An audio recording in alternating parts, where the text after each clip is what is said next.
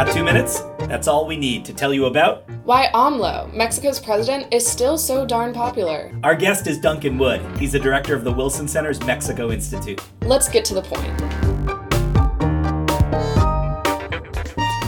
So it's a moment of anti-incumbent furor in Latin America. In Mexico, it's now been a year, and the president still has almost 60% approval rating. What's his secret and what's the trajectory? So first of all, I think we have to recognize that he came in with an extraordinarily high approval rating in the only poll that matters, which is the election. He got 53% of the popular vote in July of 2018. At the same time, his Morena party won complete control of both chambers of Congress. And so there is certainly this Morena tide sweeping through Mexico.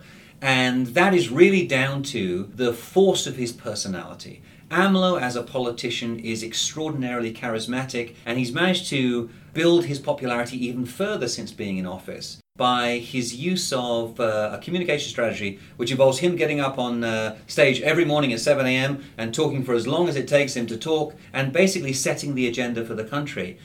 Now, if we begin to look at the approval rating on issue-by-issue basis, then we see a very different picture.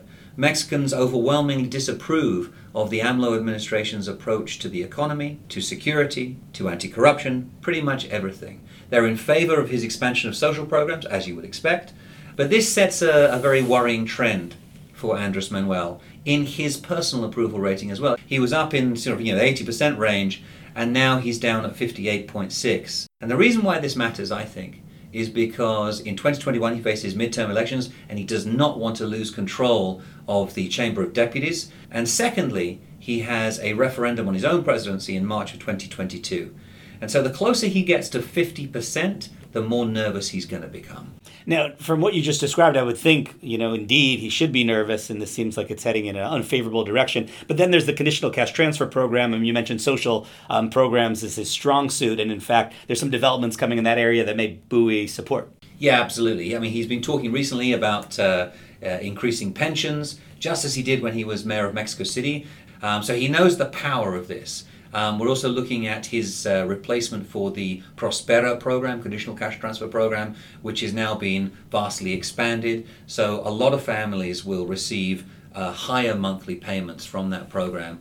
What we've seen so far is that there have been horrible delays in getting the money to the recipients, and so people are unhappy about that. But once that money starts to flow, then it will have a positive impact in terms of his popularity. And by some estimates, those payments, when you add it all up, it's approximately 50% of the population that will be receiving that.